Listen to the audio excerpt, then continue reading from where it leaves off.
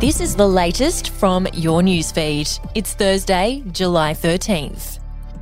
Homeowners could yet face another interest rate hike, with Reserve Bank boss Philip Lowe leaving the door open on the possibility of further tightening to bring inflation down. He made the remark at the Australian Conference of Economists in one of his last scheduled public appearances before the federal government decides if he'll stay on as the head of the nation's central bank.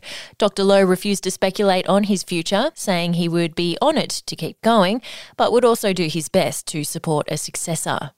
An 11-year-old Queensland girl has died with the flu a day after she was released from a private hospital's emergency department.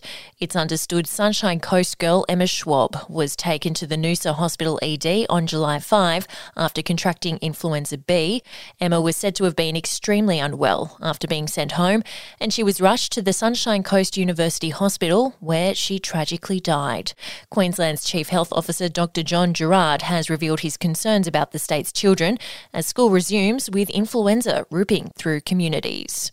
And Adelaide businessman Davey Fogarty has been slammed online after showing off his multi-million-dollar mansion. In the wake of a cost of living crisis, the UD founder copped backlash after he revealed he purchased the Mylor farm for $4.3 million. But the online response wasn't all negative, with readers on the advertiser's Facebook page praising the businessman. The video's since been deleted from YouTube, but is still available on TikTok. We'll be back after this. News doesn't have to be boring. The Brits have given Prince Harry a new nickname after yet another tell-all interview. Oh God, is it the Ginger Whinger? Let the team at news.com.au get you up to speed each day with their podcast, From the Newsroom. A couple were busted joining the Mile High Club. Well, I guess they can't fly Virgin anymore. Politics, sport, red carpets, royals. Get all the goss in just a few minutes. Follow From the Newsroom wherever you get your podcast from. South Australian workers can expect a national decision to ban caps on working from home days to flow through to state workplaces. Unions were celebrating the breakthrough yesterday, which bans 103 Commonwealth government employers from imposing a cap on the number of days workers can choose to work from home. Employees will now be able to work at home as many days per week as they wish, only being refused when the employer was genuinely trying to reach agreement with the staff member. The deal was thrashed out as part of a pay demand by the Community and Public Sector Union. And acting Queensland Premier Stephen Miles has defended the delay of some building code changes due to come in October amid fierce backlash from the construction sector.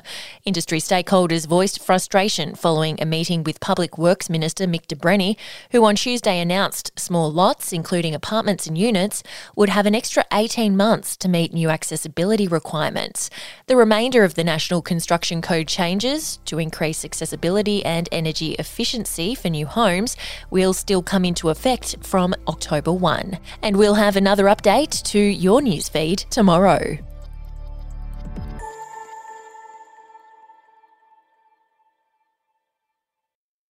Australian history is full of colourful but forgotten characters, from alleyway gangsters to Cold War spies and eccentric entrepreneurs. There are hundreds of incredible stories of adventurous Aussies that never make it into our history books. Each week I talk to some of the country's greatest history authors, sleuths and yarn spinners to uncover the untold stories of some of our most interesting and offbeat ancestors. The show, in black and white, can be found wherever you get your podcasts.